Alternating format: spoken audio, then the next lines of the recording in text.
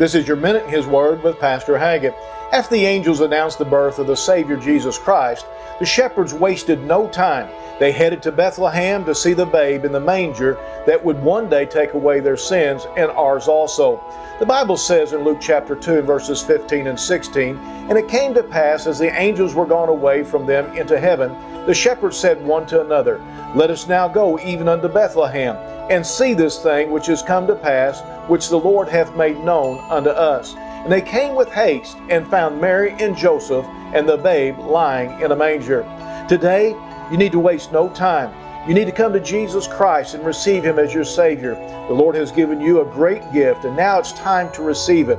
What a waste in your life if you wait and fail to come to the King of Kings, the Savior, Jesus Christ. I'd like to invite you to come worship with us here at Calvary Baptist Church in Marshall.